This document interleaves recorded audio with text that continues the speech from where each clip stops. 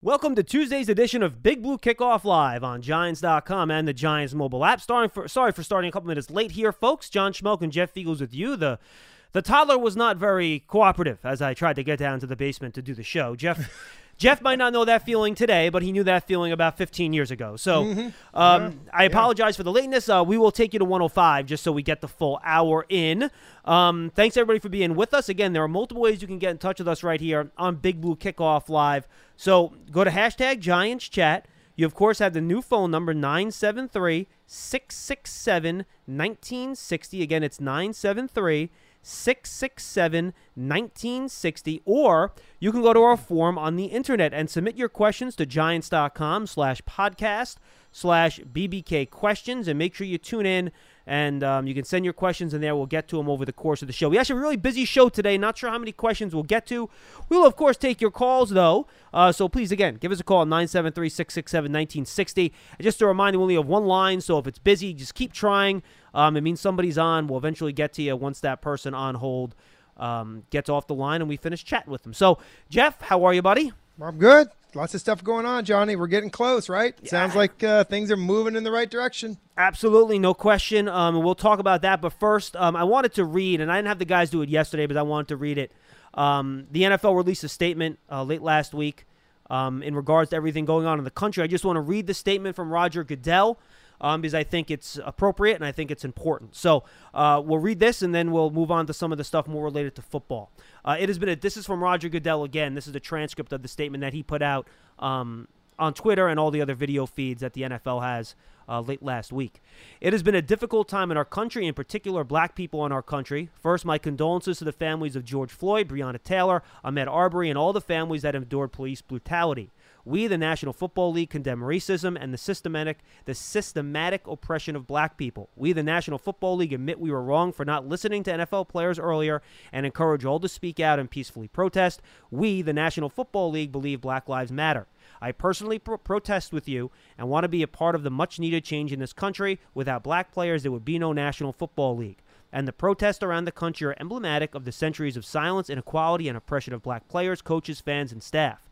We are listening. I am listening. I will be reaching out to players who have raised their voices and others on how we can move forward together for a better and more united NFL family. We just want to echo those sentiments. And, of course, that, Jeff, mirrors what the Giants said in their statement that we read a couple of weeks ago. We stand behind both statements in full. Obviously, racism is no place in this country. It's not what the country stands for. And we hope that everyone can come together and we can help together solve this problem. Sure. Yeah, the big thing is listen. Yep. Listen. Roger Goodell said that what we do is need listen. Yep. And that's a big part of this is understanding and listening. And more listening. That's important. Yep, and then action to get things better for everybody. Okay, so now Jeff, we saw some stuff come out with the NFL in terms of getting the league going again. Let's touch on that real briefly. Lance and Paul did a lot of that on the show yesterday, so I don't want to spend too much time on it. We are going to go into our over-unders in terms of the Giants wide receivers and tight ends and what their totals might be this year, so that'll be a lot of fun. We'll get into that. Did you get a chance to get their take on our over-under with the quarterbacks and the running backs? I did, and it was actually very varied answers in terms of overs and unders on stuff. So. Yes, so we can talk about that later in the show if we have time. I think we might have went a little over-inflated on Barkley's receiving numbers because everyone went under on those, including me and you, so maybe we pumped those up a little bit too much. Mm-hmm. But we'll see. I don't know. Zeke Elliott had 70-some catches last year, so maybe we didn't. I don't know. So we'll see. Okay. Anyway, here's the stuff from, and I'll just read a couple tweets from Judy Batista, okay? Yeah. And from the memos that got sent around the league yesterday. So the one things that I thought I wanted to kind of touch with you on, Jeff, because I think it impacts specifically how players, kind of operate day in, day out in these facilities that were important. Some of the details are important to me who work in an NFL building, but for the people outside the building, it really isn't that significant. So Judy Batista, one of the most interesting details to me at least, teams had to reconfigure their locker rooms to allow 6 feet of space between player lockers. Good. Well, it is good, but here's the question. I've said that. I said that funny because some people need six feet. Well, they do because The some people are really slops. messy. Yes, that is correct. But by the way, this also includes visiting locker rooms for games. Wow. Okay. So let's think about this in two ways. And this is the one thing I want to touch with you on. You're a player also. You're not supposed to have meetings of more than 20 people. So there goes your offense and defensive team meetings, right? So how is this going to work, Jeff? Because you physically, if you put 6 feet between players, you cannot fit all the Giants players in the Giants locker room at the same time. It's impossible. There's physically not enough space. So is this a deal now where you're going to have to stagger people in that locker room during the week? So you only have certain people in there at once, and that's how you can kind of keep that distancing? So maybe you have the offense in there at some point, then defense at another, and that's how you kind of split it up? You know what? Listen, right off the top of my head, it makes me think that they're going to have to find some space. Well, the Giants facility, there ain't no And- space unless they're building lockers in the field house. Well, what about that's where I was going. Could you do something out there? There's not any space, inside. We know that. Maybe a temporary structure outside, maybe? Something like that? Well, I think it's definitely something that has to be talked about. But if that's the protocol, and then it carries over to the stadium, I mean, they're going to have to they definitely could find some space over there to build. Hey, look, in MetLife Stadium, it's easy because you have you have the two locker rooms that are next to each other, and Yeah. you can split players up that way. That's not going to be a problem. But you know what the Redskins visiting locker room is, don't you? Mm-hmm.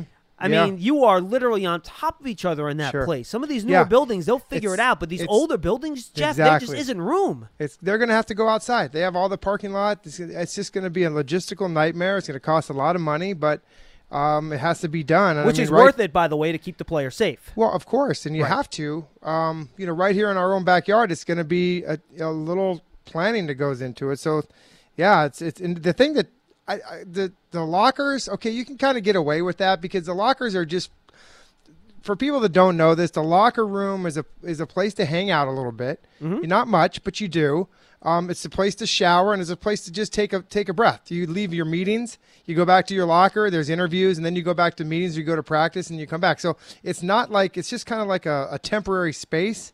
The meeting rooms you spend more time on the field than in meeting rooms. So, John, when you had mentioned only 20 people at a time in those meeting rooms, I guess you would have to. Maybe have the veterans do remote and the rookies are in the classroom or offense, defense. I don't know. I mean, this is a lot of brainstorming going on. No Really question is. about it. All right. I Yeah. just thought that was interesting. And very how about the interesting. meetings in terms of, those meeting rooms aren't huge in terms of the position groups. You can probably figure it out, but then you get into the defensive team room, the offensive team meeting together. That's going to be another deal where maybe they're going to have to figure out a way, even when the players are back, that some of the stuff is going to have to be done remotely with guys not in the same room. If there's Well, too that's many. what I was saying. Like maybe, let's just say offense and defense. You got the whole offense, 25, 26 guys, and you're only allowed to have 20 of them in there. Well, you could probably space 25 guys out in the Giants auditorium, but when Joe Judge has his team meetings, and look, teams have full team meetings. That's maybe you set up chairs in the field house and you spread them out. I mean, there are different ways to do it. That's a great point. I think that's probably where you would have to go. You'd have to go in almost like where Eli had his retirement. You Right. set up chairs and a stage. That was exactly what I there. was thinking, honestly. Yeah, I think that's probably the best way to do it. I mean, I don't know how else you're going to get 50 or 90 guys in a room Yeah. to have a team meeting unless you did half of it remotely and half of it live. Hey, And look, these NFL teams have a lot of resources, Jeff. They'll figure it out, but I don't envy the people that have to figure it out. You know what I mean? Well, just like everyone in this country right now, everybody is overworked right now because in this situation is so new to everyone, and having to deal with these types of situations is just the way the workforce is these days. And yeah, a lot of it falls upon some people that just have more responsibility, and it makes it tough on them. It really does. Really does. This is a tough one. I mean, there's a lot of stuff that has to be figured out here, including like meals, and I'm reading through this Albert, the note that I got off of the internet that you're talking about, and that food service stuff is also different. Oh, and it's how just- they're going to serve you food, Yeah. and how you getting into the building. Almost like we all know when we go to the supermarket now, there's the one-way areas. That's what they're going to have to do in the facilities now. You're only going to be able to go one way, and it's just going to be different, really different. But you know what? here's the good thing about, from a player's perspective, guys will adapt. They have to. The saving grace will be on the football field. That's where they're going to be able to have a little bit of reprieve. That's going to be a little bit more back to normal. Because I haven't heard any, and I didn't read all the way through this, John. Is there any, this is just a facility. Has there been anything mentioned about practices and on the field stuff? That's the interesting part. I think everyone has to wear masks except when they're doing, athletic activities, that sort of thing. So, look, it's going to be a different world, Jeff. They'll figure out a way to do it because they have to. And, there's a lot of motivating factors involved here to get this done, to get on the field. So it's going to be tough. It'll be different. It'll be weird. It'll be strange. I'm sure we're not going to have any media in that locker room for the foreseeable future. Just my guess, because you got to keep people away from each other. You know what I mean? So it's going to be a strange deal. So thank goodness we have the technology that we do, Jeff, to make this possible. Yeah. Because if we didn't, if this was happening 15 years, even 10 years ago, you didn't have these video chat functions yet. No. 10 years ago. So you basically would have. You do conference calls, and you have to send physical playbooks. All right, go to page 7. Look at this, and then that's what you would have to do. It'd be a mess. Yeah, that's right.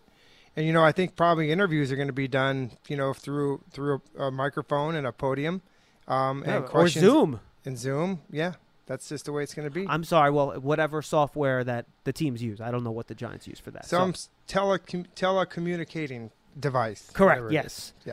All right. Let's get to over-unders, Jeff. So, all right. Generally speaking, for our past ones, Dottino was under on most of the Daniel Jones stuff because he thought they would be running the ball a lot more. I was over on a lot of them because I felt like the defense would give up points and they would have to pass to catch up. So that's kind of how I looked at it. Lance was kind of half and half. Barkley, most of us me and Paul were over with you on the rushing attempts and rushing yards, which was 314.50. Lance was under on the rush yards, but over on the carry. So I guess he doesn't think he's going to be very good yards per carry wise. So, and then everyone was pretty much under on the receptions. Lance's math on his rushing yards and carries and rushing yard and that sort of stuff was different. But there were two things actually I had to ask you, Jeff. Well, let me ask you a question real Yes. quick. So the 66 receptions was our over-under number for receiving, right? Was that what 66 and a half. Yeah. But You picked over. The three of us picked under on that.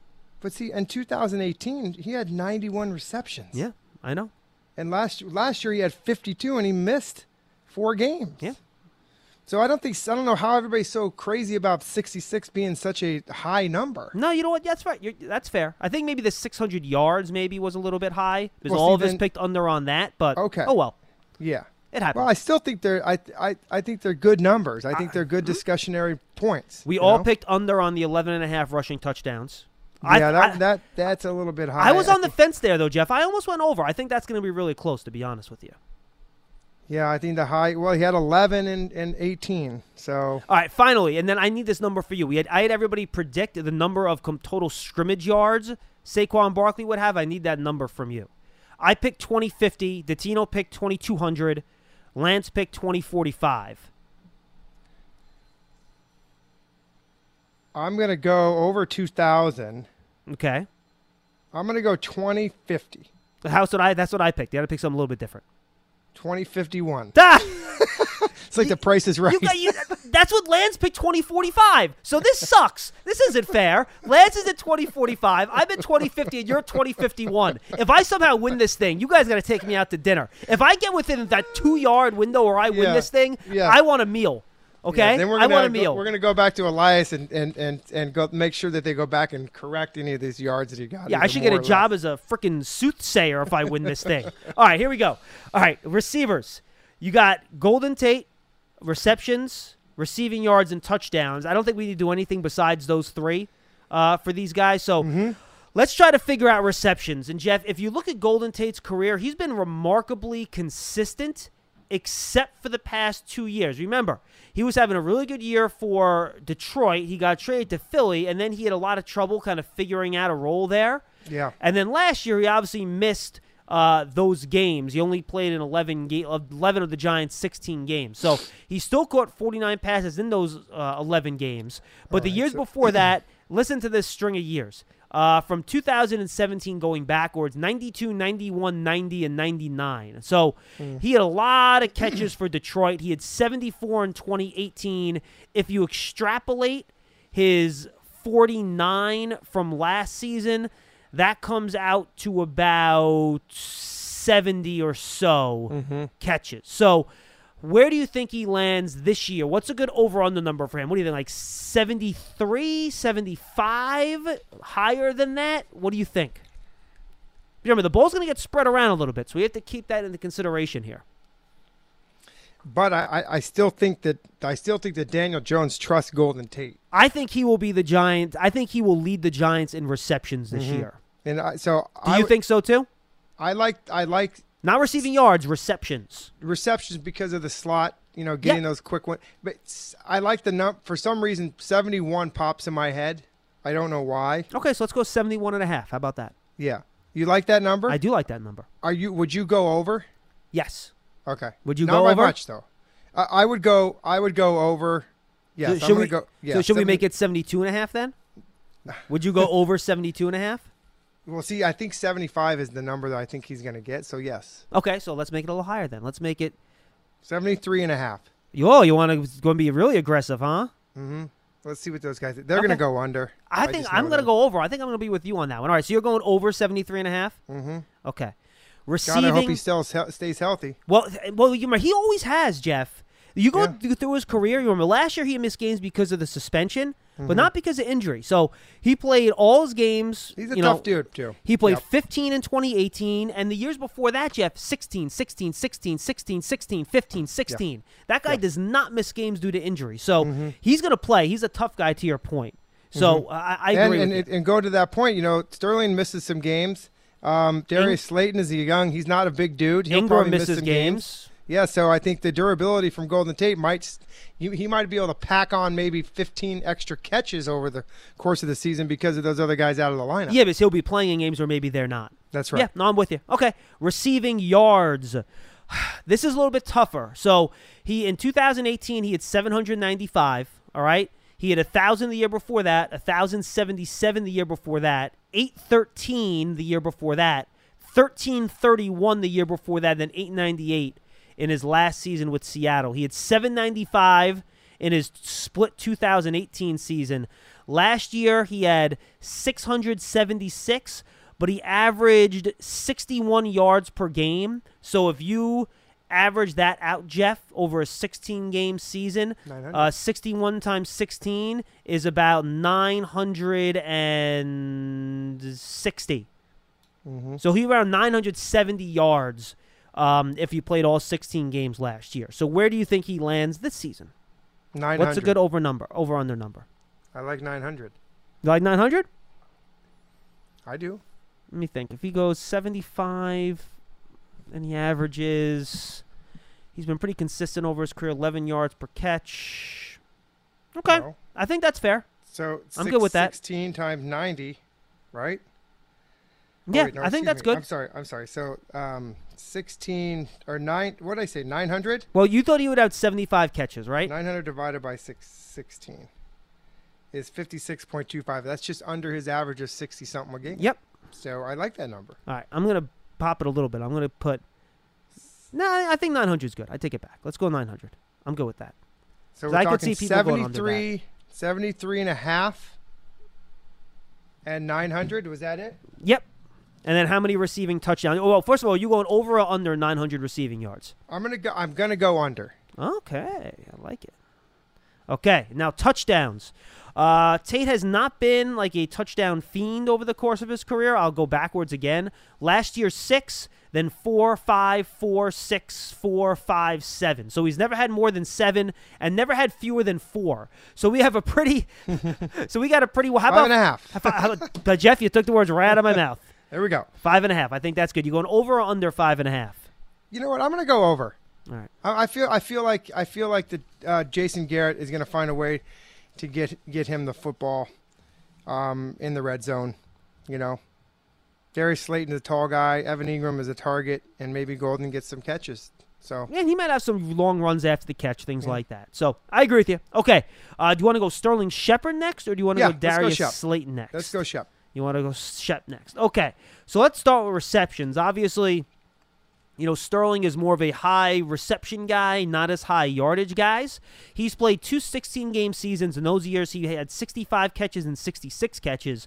Ironically, in the 2 seasons where he played fewer games, he only played 11 games in 2017, but had 59 catches. So that is like 5.5 per game. And then last year, he had 57 catches in 10 games, which is 5.7 catches per game. So if you extrapolate that, you're looking at 90 catches over a 16-game season if he stays healthy. Even though it was 2 16-game seasons, he only had 66 catches. You know what I mean? It's one of those weird little dynamics there. Yeah, and rather than go with those numbers, I got to go with the consistent numbers. And the 66 and 67 are the 2 16-game seasons he played in. Well, look, over his career, Jeff, he's never had fewer than 57 catches, never had more than 66. Yeah. So that's a pretty narrow window. And for him to get 90, and we've got Shepard Golden Tate getting 73. Oh, no, I agree. I think I was just giving the math. Yeah. I'm not going to put it that high. I'm almost willing to give Shepard the same amount over under as Golden Tate. Now, I want to make it a little bit. I want to make it a little bit lower than that. Yeah. Okay. So why don't we make it? How would you about make it 69 and a half? I was gonna say because his high is 67. How about we right? make it 67 and a half? Yeah. Actually, 66 was his high. So why don't we make it? We can make it 65 and a half. Okay. Do you think that's good? Yep. And I will take the under, and I'll tell you why I'm taking the under. Not because I don't think he's going to get the football. I just think he's going to miss some games. Okay, that's fair. And I hope he doesn't. Receiving yards, his totals in his career. Last year, he actually had his career low in terms of yards per catch at just 10.1. The year before that, 13.2. Year before that, 12.4. Year before that, 10.5 yards per catch. The yardage totals, 576, 872, 731, and 683. So I think that he will be the, short, mid-range, 3rd and 5 guy. I don't think he's going to be a big downfield guy necessarily. So I think about, 11 yards per catch is probably what you're looking at. So I think a good, maybe like 700. Do you think that's good for receiving yards for him? A little higher, 730 maybe? I'm definitely in the 700s. I don't know how high or how low to go in there. So I mean, well, the way I look at it, we put his over under catches at 65, right? And let's say he averages 11 yards per reception, which I think is a pretty decent number for that, right? Mm-hmm. That would put us at like 720, give or take 715, something like that. All right. So how about 730? 730, like? 730, and if it is 730, I will go under. Okay. Well, if we make it 720, would you still go under? Yeah. Okay, so let's make it So let's make it a little bit lower then. How about 710? Would you still go under? Okay. Well, then it gets tough. Yeah, because of what I just said, I just don't think he's going to play in all 16 of those games. Okay, so I'm going to make it 720. I think that's a good number. Then I'll go under at 720. Okay, I'll make it 720. Okay. And then how many receiving touchdowns? In his career, he's had 3, 4, 2, and 8. 4.5. Is that too low? I was thinking about making it 3.5, but I think 4.5 is a good number. That's a good number, and Yeah, if he gets I it, think that's a 4.5 good 's good. season. Yeah, over or under 4.5 for you. For some reason on my notes, John, I don't know where I got it because I did these last week. Mm-hmm. I have a projection somewhere. It might have came from Pro Football Focus. Somebody put out 66, 763, and 4.8. Huh? So you're going to over? Those are for so those. Yeah, I'm gonna go over because somebody said 4.8. Somebody said it. Jeff clearly only going by the experts and really putting a lot of thought into this. Somebody said it. I'm gonna go over. Somebody said it. Okay. I'm gonna go over. All right, let's go to Darius Slayton here, Mr. Feagles. Mm-hmm. Got one, not a big sample size for this guy. No, and again, he played in 14 games last year, but as a full-time receiver, probably closer to 10 or 11. It's hard to really, do projections because of that, because he played few snaps earlier in the year, played more as he went along, so it's hard to really, it's hard to extrapolate these numbers to a full season, so I'm not going to be able to do that. But last year, again, 14 games, 9 starts, 48 catches, 740 yards, 15.4 yards per catch, and 8 touchdowns. So this to me is a really tough one here, Jeff. I'm happy we kind of left this for last. Mm-hmm. I feel like he's going to be fewer volume of catches, but more yards per catch. Yeah, Do you want to I'm give with him a higher or lower over/under for receptions than Shepard? I'm not willing to put it in the 70 range. I think we have to be in the 60s for him. Well, or do you think it should be higher? Well, I'm looking at personnel. Okay, these are your 3 wide receivers. Yep. Okay. Mm-hmm. Who is my slot? I think Tate and Shepard can rotate in that spot, right? Okay, so but the given is Slayton as the outside receiver. Slayton's your X, right? If So this team has an X receiver, it's Slayton. And in this vertical passing game that Jason Garrett brings, I agree he's going to get a lion's share of the deep passes. So if he does connect on many of those, his average per catch is going to be higher, but he's not going to get as many receptions. So I'm going to go lower on the receptions, higher on the yards. I agree. So let's use this as a guide then. Shepard's at 65.5. What do you think a fair number for Slayton is, like 62.5? I'm staying in the 50s is too low, right? I mean, would it shock me? No. If he finished you with 59 catches, would that surprise me? It wouldn't. Do you want to go like 61.5? 62.5? How about 60.5? You want to go 60.5? I'm gonna bump that to 61.5. Okay. I think if people hear, oh, he only has to get 60, I think everyone's going to pick over. So I like to try to, do like the math tricks. Receiving yards is interesting. I think 50. I could see him leading the team in receiving yards. Mm-hmm. You know what I mean? Yeah. So do you want to? For Tate, we put 900. For Slayton, you want to do like 915, 905, something like that? Well, 18. Because if, let's say he averages 15 yards per catch like he did last year, right? That would come out to over 900 yards. That's 61.5 catches. Well, let's do it this way. If we have a projection of 38, what did we do for Daniel Jones? 3,800 yards? Mm-hmm. 3950. All right, so 3950. And we divide that by 3 receivers. Don't forget the tight ends and the running backs. Okay. But hold on. 3950 divided by, I'm gonna go 4.5.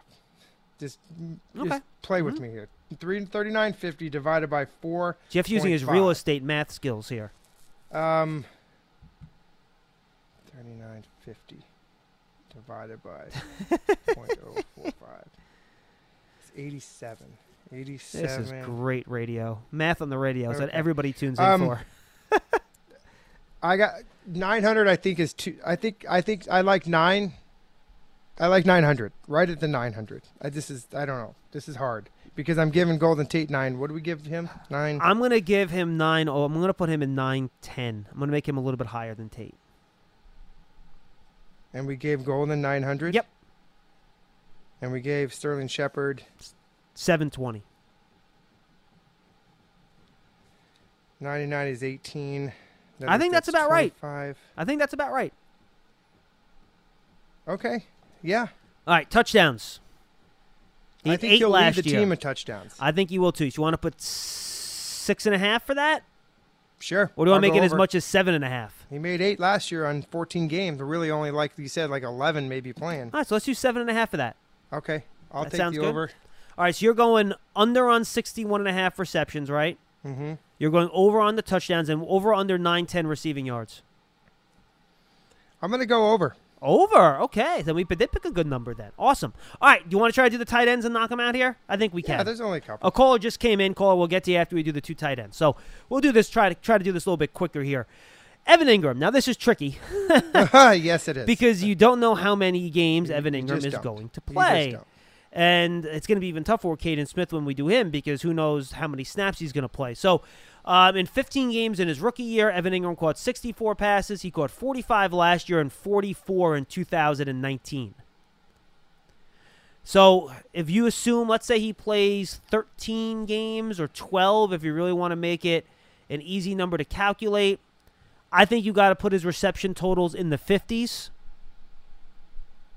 I think asking for 60 is a lot given his injury history, right? So how about like 57 and a half, 56 and a half? I like the number. I will go over that number. So should I make it higher then? Should I go like 58 and a half? No, I think the number's good considering 44 and 45 receptions in the last 2 years with 8 games and 11 games. Okay, so I'll make it 57 and a half. How about that? Yep. Jeff's I'm going to go over because I know that Jason Garrett's offense will feature the tight end. All right, how about yards? I think that's interesting, Jeff. His yards the last 3 years 467, 577, 722 in his first year. Anywhere from 10.6 to 12.8 yards per catch. Okay, here's how I'm going to base my whole numbers on Evan Ingram. And it's an outlier. He's going to be healthy this year. He's a contract year. Okay? That makes a difference, He has his remember, the Giants did pick up his 5th-year option for next season. So they control him for one more year after this. Well, it still is good to be healthy. Of course. I like him at 900 yards. Whoa. Go 850. Whoa. Jeff, that is a lot of yards per catch there. Well, considering the number was at 50, what was it? 57 and a half? Yeah, okay, so I can't go that high with that less receptions. Because you figure he's going to average around 11 yards per catch, right? Give or take, or even 11 and a half if you want to get greedy with it. If he catches 65 balls, you're looking at around 700. So I think you got to put it in the 700 range. Okay, yeah, I'll go with that. I actually think I want to bump up the number of receptions. Okay, so why don't we make it? But I don't have. It doesn't have to be my number. I'm going to go over whatever number it is, because I actually think he's going to be in the mid to high 60s. Yeah, because the game we have played is that we're assuming the guy's going to play, right? Mm-hmm. Play all his games. Yeah. Because that's what I said to preface my whole thing. I said, I'm going to go. I'm an outlier. He's going to play all the games. Mm-hmm. He's going to have 67 to 70 receptions, and he's going to have anywhere between 8 and 850 yards. All right, so I'm going to make it 59.5 on the number. For receiving yards, I'll make it 715, okay? And you're going to go over on both? Yes. Okay, how about touchdowns? 3, 3, and 6. 4.5. Okay. And you're going over on that? I am, because I think he's going to have 5. You know what? Really, you think? See, I was going to make it 5.5. All right, that's fine. We can do over on that. Well, make it 5. I was going to make it 5.5. I think 5.5 is a harder number to pick than a 4.5. Okay, well, if it's a harder number to pick, then that's the right number. I think so. Okay. So 5.5. You going over that? I will go over. Okay. I will go over. I'm going to go over that too, actually. I think he will lead the Giants in receiving touchdowns. One little nugget about Evan Ingram that I know a lot of people don't realize this. Mm-hmm. That last year, he did not play a single game with all of the receivers in the lineup. Nope. There was somebody out of the lineup. He was out of the lineup. They were out of the lineup. And I think that because of everything that's going on, him rehabbing this offseason, he's going to come into camp healthy, and the season's going to start with him healthy. God bless him. That he'll have all these guys together.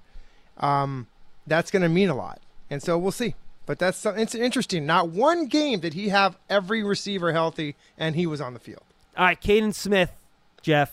Well, listen, he played 9 games. Okay, 31 receptions in 9 games.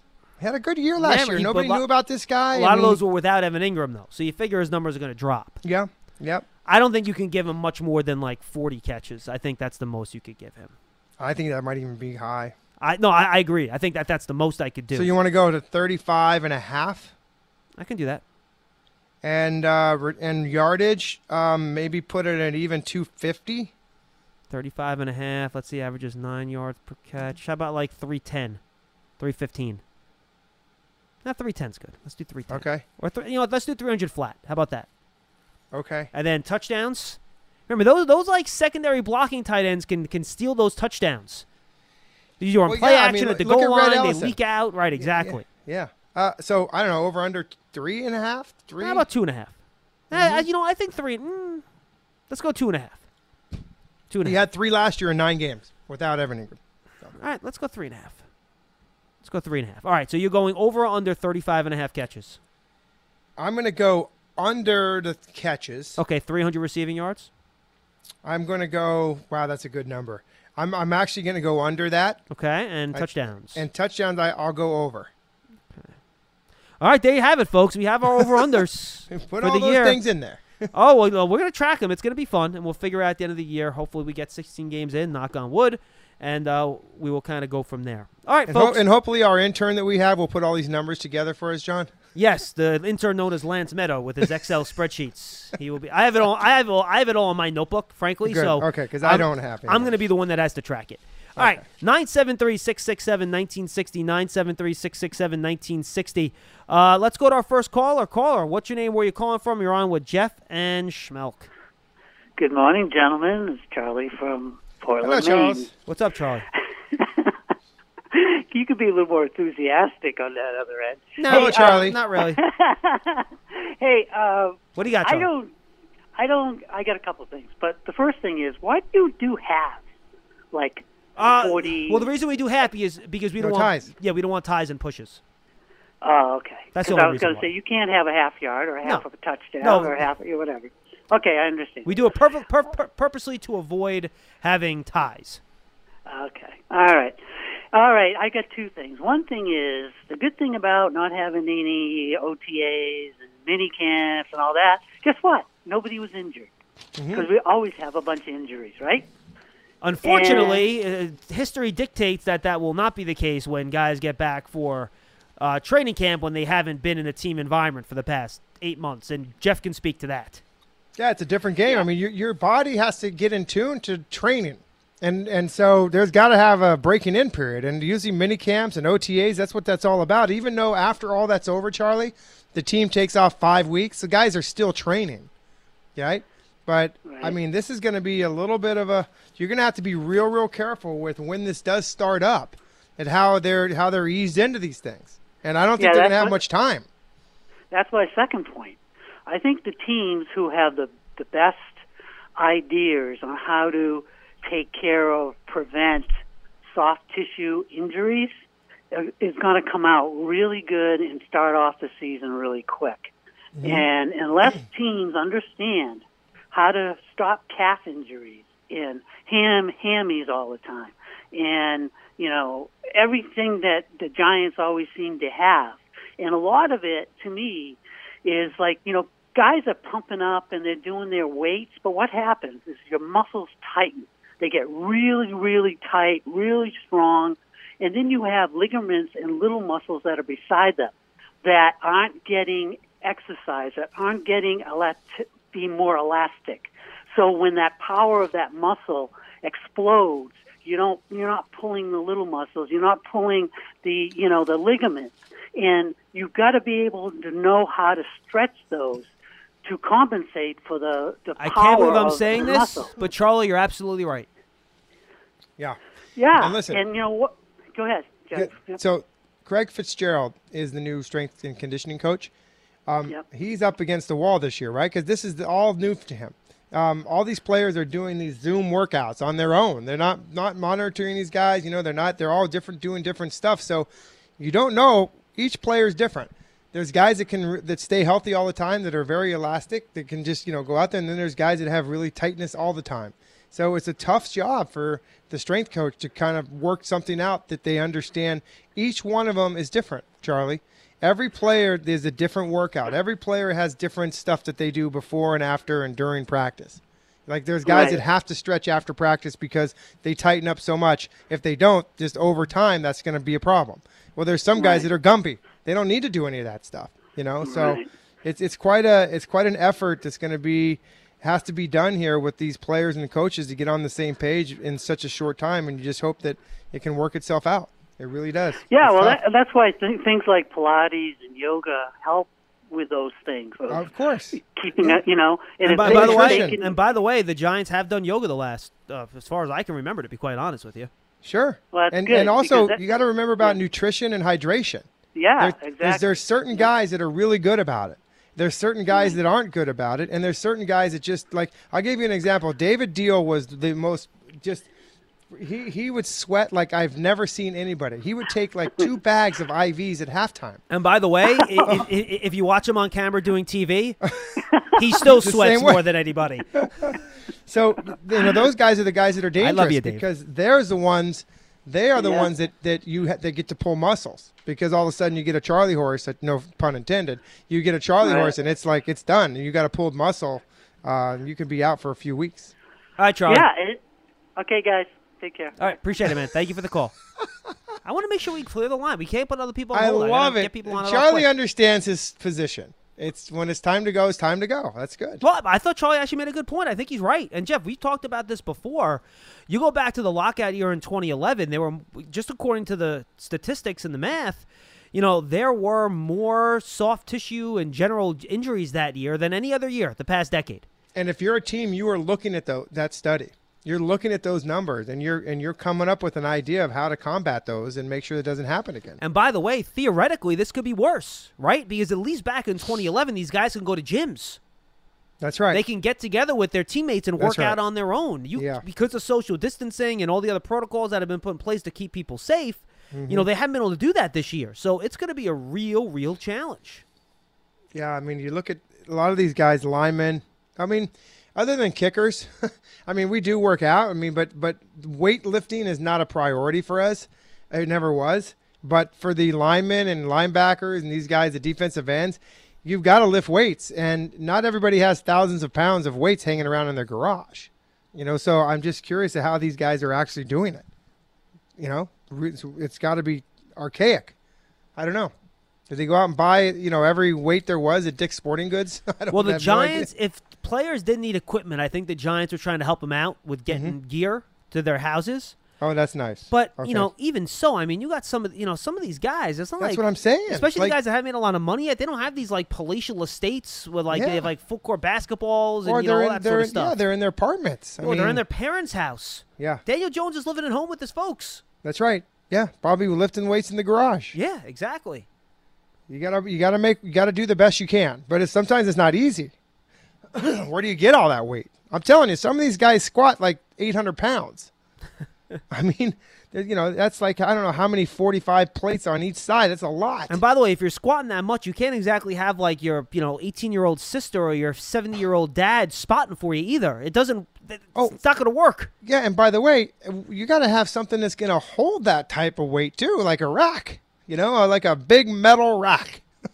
It's like, wow, unbelievable. Yeah, but look, injuries are going to be a factor, and that's something that I'm going to contradict myself. I'm going to say those are things you can't control, but I guess in some ways you can, right? Well, sometimes you just get unlucky, like a guy can break an ankle. It's not like you can, do proper off-season training, and that's going to prevent a broken ankle. But, hopefully the Giants will be able to do what they need to do to avoid those, the calf injuries, the hamstrings, the quads, the obliques, the glutes, all those different things to try to avoid those type of soft tissue injuries, which, can really hurt you. I think the biggest identifier here, if you will, is the fact that you're going to have to sit down with each one of these players, and they need to be honest with you. And you need to say a couple things. Number one, how hard have you been working out? This isn't, you're not going to get in trouble test here. I need to know how hard you've been working out, how much you've been running, and give me I need a true answer. And then the other thing is, let's talk about your history. Let's talk about where your injuries have been in the past. Have they been soft tissue? Have they been broken bones? What have they been? Each guy we have to understand this. So now we kind of build a program to that type of player. Okay, so if you're Sterling Shepard and this is, I'm not saying this is his injuries, but I'm just making a case. I won't even use Sterling Shepard. I'll use a guy by the name of John Reynolds, the wide receiver, and he's constantly has had hamstring problems. We gotta think about that. We got to take that into consideration with this guy coming back. If we're going to have a program where all of a sudden start running like crazy, we better make sure we know about John Reynolds, and he's very what do you want to say? We're going to be careful with him. You know what I'm saying, John?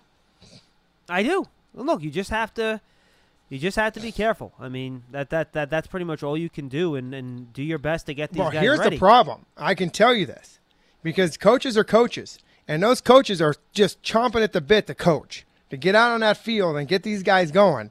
And that's where you got to kind of pump the brakes a little bit too as a coach. You just can't come in there and expect these guys to be, like we've had a whole off season, and that you got to be careful there. You really do. And I'm sure they're talking about all this stuff. Yeah, but again, a lot of it really has to do with how the players are, keeping up with them on their own without people, tracking them pretty much. Yep. You know what I mean? Exactly.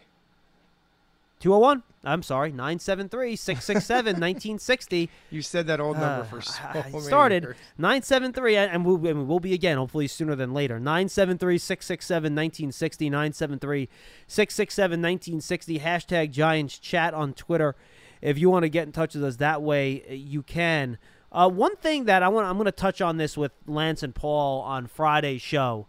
And Jeff, I want to get your take on it because, Paul and Lance have been talking a lot about with the Giants linebackers, who's playing strong side, who's playing weak side. And for the fans out there that don't understand that, the strong side linebacker generally plays over the tight end. The weak side linebacker does not. So the weak side linebacker is more free to run after the football, right?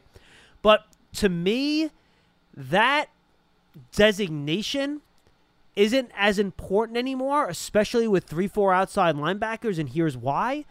Yeah, they might line up in their base defense, the 3-4, in a strong side, weak side type of formation, Jeff. But at this point, that's 20% of the plays.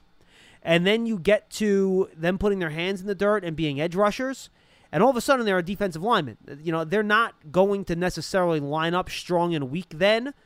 They'll probably just line up right and left at that point, right? You agree with that? I do, because I think it's all about scheme. Like you said, I mean, like Lorenzo Carter being a weak side linebacker, he could put his hand in the dirt and rush from that position, right? But he could also move to the other side if he had to, too. I agree with you, 100%. Yeah, so I don't think strong side, weak side is necessarily important. The interesting one to me, Jeff, and it's a definition. They have to have it in the scheme that they run. They've got to define the player, but it doesn't mean that they have to play that position. Now, generally speaking, and maybe I'm wrong about this, I don't feel like teams rotate their pass rushers or defensive ends based on where the tight end is, right? Like DeMarcus Lawrence is going to play left end for the Cowboys. That's his position. Von Miller and Khalil Mack generally will play left end for their teams because that's their position. I don't see pre-snap generally guys rotating and changing where they are based on the tight end alignment. Do you? No, and I wonder if it just goes back to the old days where the tight end usually lined up on the right side. And that's why you had a weak and a strong and a weak side linebackers. And that really is not the case anymore. No, and so that's why I said I think it's just a name. It's not necessarily meaning that you do play that all the time, but no, they're listen, they don't switch sides. They very rarely switch sides. If anything, they go inside. You know what I mean? Like they'll just move. If they're a weak side linebacker, they might move inside into a certain technique to play there, but they're not going to switch and go all the way on the other side all the time. They don't do that. No, they don't. I agree. Otherwise, you see a lot more pre-snap movement, which I don't think you really see. But yeah, I was just saying I thought it was kind of interesting with their discussions with the linebacker position. To me, Jeff, what's more interesting is, and I think this is a fun thing to talk about. I want to kind of dedicate a whole show to it, but we can touch on it briefly here before we say goodbye, and then we got to play Did You Know Jeff Eagles? Who's going to be that second nickel linebacker with Blake Martinez? Is it going to be Ryan Connolly? Is it going to be David Mayo? Are they going to move Peppers into that spot and play kind of like a big dime or small nickel and have Love and McKinney play safety? How are they going to handle that second linebacker in that 5 defensive back formation that, teams kind of use as their primary defense now? I mean, could it be Crowder? I mean, it could be. I mean, or Brunson, right? Mm-hmm. Or even the young guys. I know they're all 7th round draft picks, but they're pretty athletic. I think that's asking a lot, but it's not, especially with no offseason, but it's not impossible. Not impossible, but I think if in Ryan Conley, we don't know. I mean, has he going to be really healthy to come back and play? You hope so. Zimenez is a guy that can play. He can play on third down. Move him in there. I don't. My question would probably be Mayo. I think Mayo would be your guy. He had a pretty good year last year. Yeah, I feel like Mayo's really good against the run. I don't know if I like him in coverage, but if you use him a certain way and you have Martinez do the zone stuff and Mayo's more of that pass rusher, run guy, I guess that could work. I think Connolly, if he gets healthy, would be the perfect fit for that spot, 100%. In my opinion. 100%. Or it might just be another line. It might be a safety that comes in and plays that position. Do you like Peppers in that kind of nickel hybrid linebacker safety role? I think it depends on the matchup, right? I mean, not every day, because I just don't think that he's that. I know he's he's better than you think he is in coverage, but I just don't trust him enough to be the guy that you're going to put in there. You know what? Although he is a defensive, that's a good question. Because John. he kind of played that role in college, right? Where he was kind of like that undersized linebacker. Yeah, and he can cover better than a linebacker, so I guess that answers the question. Yeah, I wouldn't mind him in there.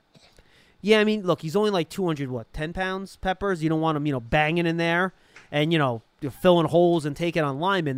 That's not going to work. But he can tackle. But He's yeah, a box safety. He can run sideline to sideline. If you have to blitz him, he could definitely from that position, and he can cover. So what's the alternative? You look at Ryan Conley. Are you more impressed with him doing those three things rather than Peppers? Yeah. The question is that if teams decide to run out of their 3 wide receiver sets, which forces the defense into sub-package into nickel, do you want him there as your second linebacker? Like, for example, the Cowboys are going to use Jeff 11 personnel, which for the fans that don't know is one running back, 1 tight end, and 3 wide receivers as their base personnel, right? They have CeeDee Lamb, Amari Cooper, Michael Gallup. They're going to want those guys on the field as much as they possibly can. And that they're also going to try to run the football a lot. So they're going to run an awful lot out of those, 3 wide receiver packages. So do you want Peppers to be that second linebacker trying to stop Ezekiel Elliott when the Cowboys are trying to run the ball down your throat? That's the type of thing that you try to figure out. Yeah, and again, I think it goes. I think it goes game by game and personnel. I mean, like if they're playing the Cowboys, I don't want Peppers in there in that type of situation. In that case, you would want Mayo in there. Yeah, right. And so maybe we go to a different. Next week it's a different team where we don't have to worry about that so much. Then maybe I take a chance with having him in there. Yeah, on a day by day, game by game basis. And by the way, that's what this coaching staff has preached. So that's right. Hopefully that's something we will see. Well, and it makes sense, right? I mean, I don't have to stick with what I did last week just because. I mean, I want to change it because of matchups and personnel groupings. So, and again, same thing with the defensive backs. I mean, you might come in there one game where you have 5. Sometimes you might have 7 in there. It doesn't matter.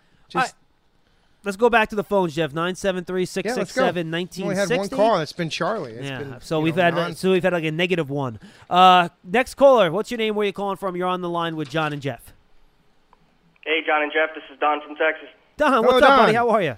I'm doing good, guys. I got a question for you, John, and I have 2 for Jeff, and then I'll take it off the air, guys. Sure, go ahead. So, John, I know you're a film guru. I know you watch film, you break it down. I was a huge fan of Minkah Fitzpatrick. Yes. I am now a huge fan of Xavier McKinney. I want you to talk me down from this ledge of a little bit because watching Patrick Graham's defense last year, I want to know what you may have seen on film that led Patrick Graham to allow Minkah Fitzpatrick to not be happy in the role he was in, because I don't want that to happen to McKinney. Now, look, Don, maybe you studied this. I didn't. Where was he positioned mostly last year when he was in Miami, Minkah? Was he like a straight-up slot corner for them? What did he do for them? No, he was playing like 3 levels, 3 different positions. What I saw, John, they had him in the box a lot. Now, I don't know if that's because they were getting rid of people and he just needed to fill in roles or whatever was happening in Miami, but eventually it led to his demise and he wanted out.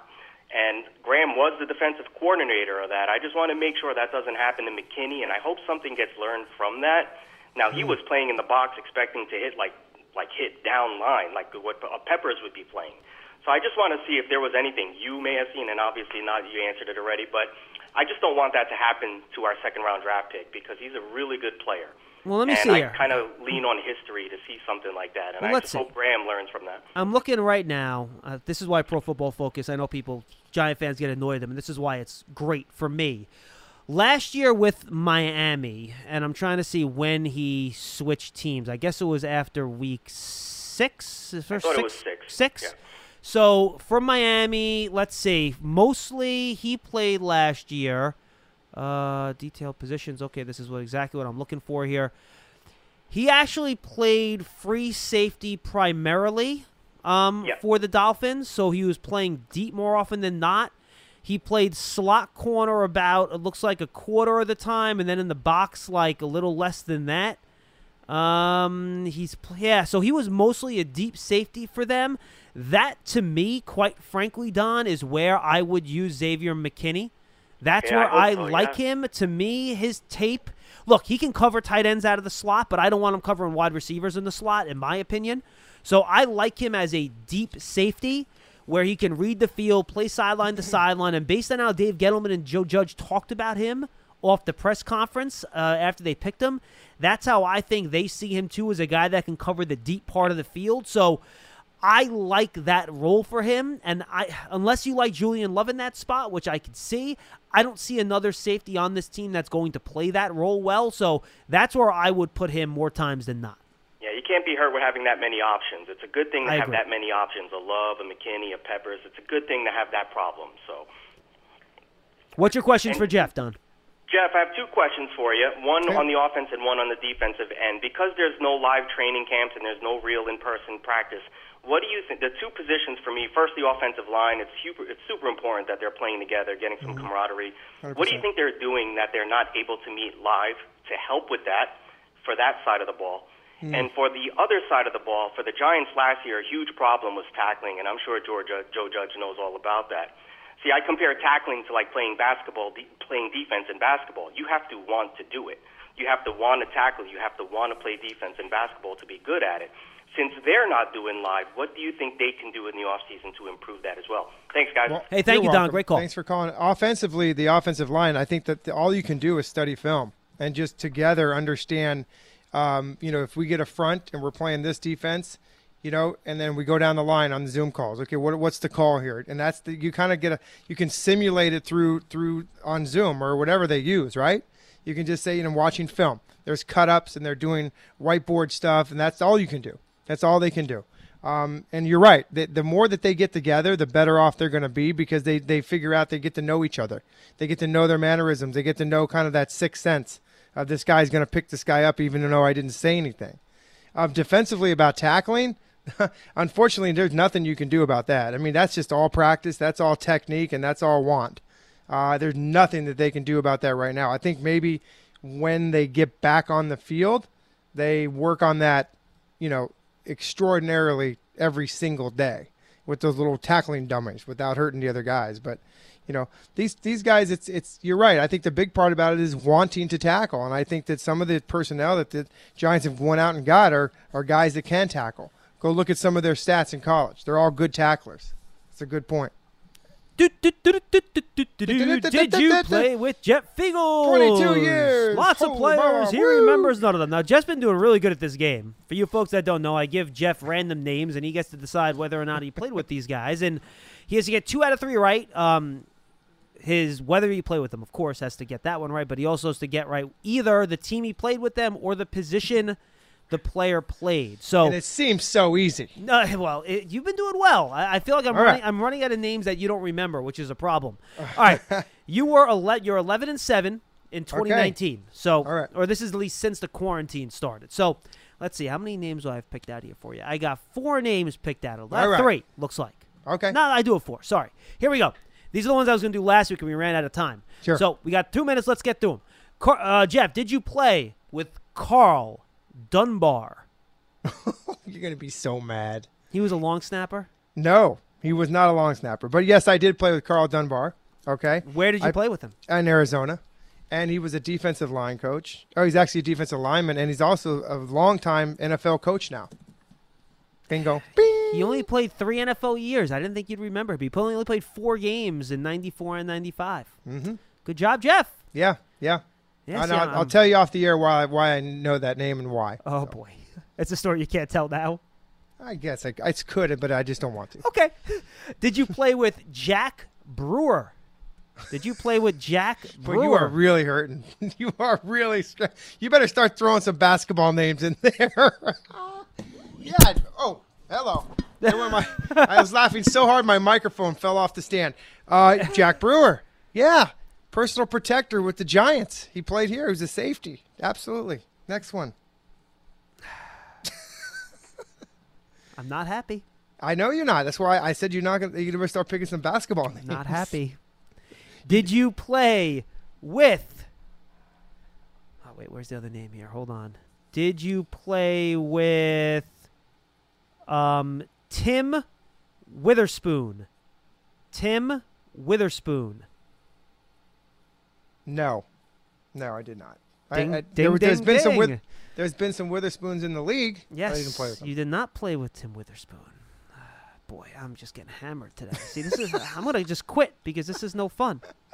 This is no fun. And it's no fun too for a couple reasons. Because I'm winning. The second thing is that you don't have to button to hit. Yeah, I don't. That is also true. All right, final one, Jeff. Did you play with Elgin Davis? Did you play with Elgin Davis? Dave, I remember the name. I don't think I played with Elgin Davis. No, I didn't. I just remember the name for some reason. Who is he? I did. Yes, you did. You played with Elgin Davis with the New England Patriots in 87-88. Oh, wow. He was a running back. He did have 9 carries for 43 yards and played in 9 games. Elgin Davis. And you know what? I was afraid of this one because he actually did have 11 kick returns. And I thought you might remember him because he was a special teams player. I remember the name. I just don't remember if I remember the name. I just did not remember if I ever played. It was on any of my teams with me. All right, Jeff, it's 105. We got to run, my friend. Oh, good my stuff. goodness. Fun All games. right, good stuff, You're John. Thank you, everybody. Fun. Yep. Hope you guys enjoyed the over-unders. I'm going to put Lance and Paul to the test on those when we do our show on Friday. We'll see you then, or we'll see you tomorrow on Giants.com and the Giants mobile app. Everybody have a great day.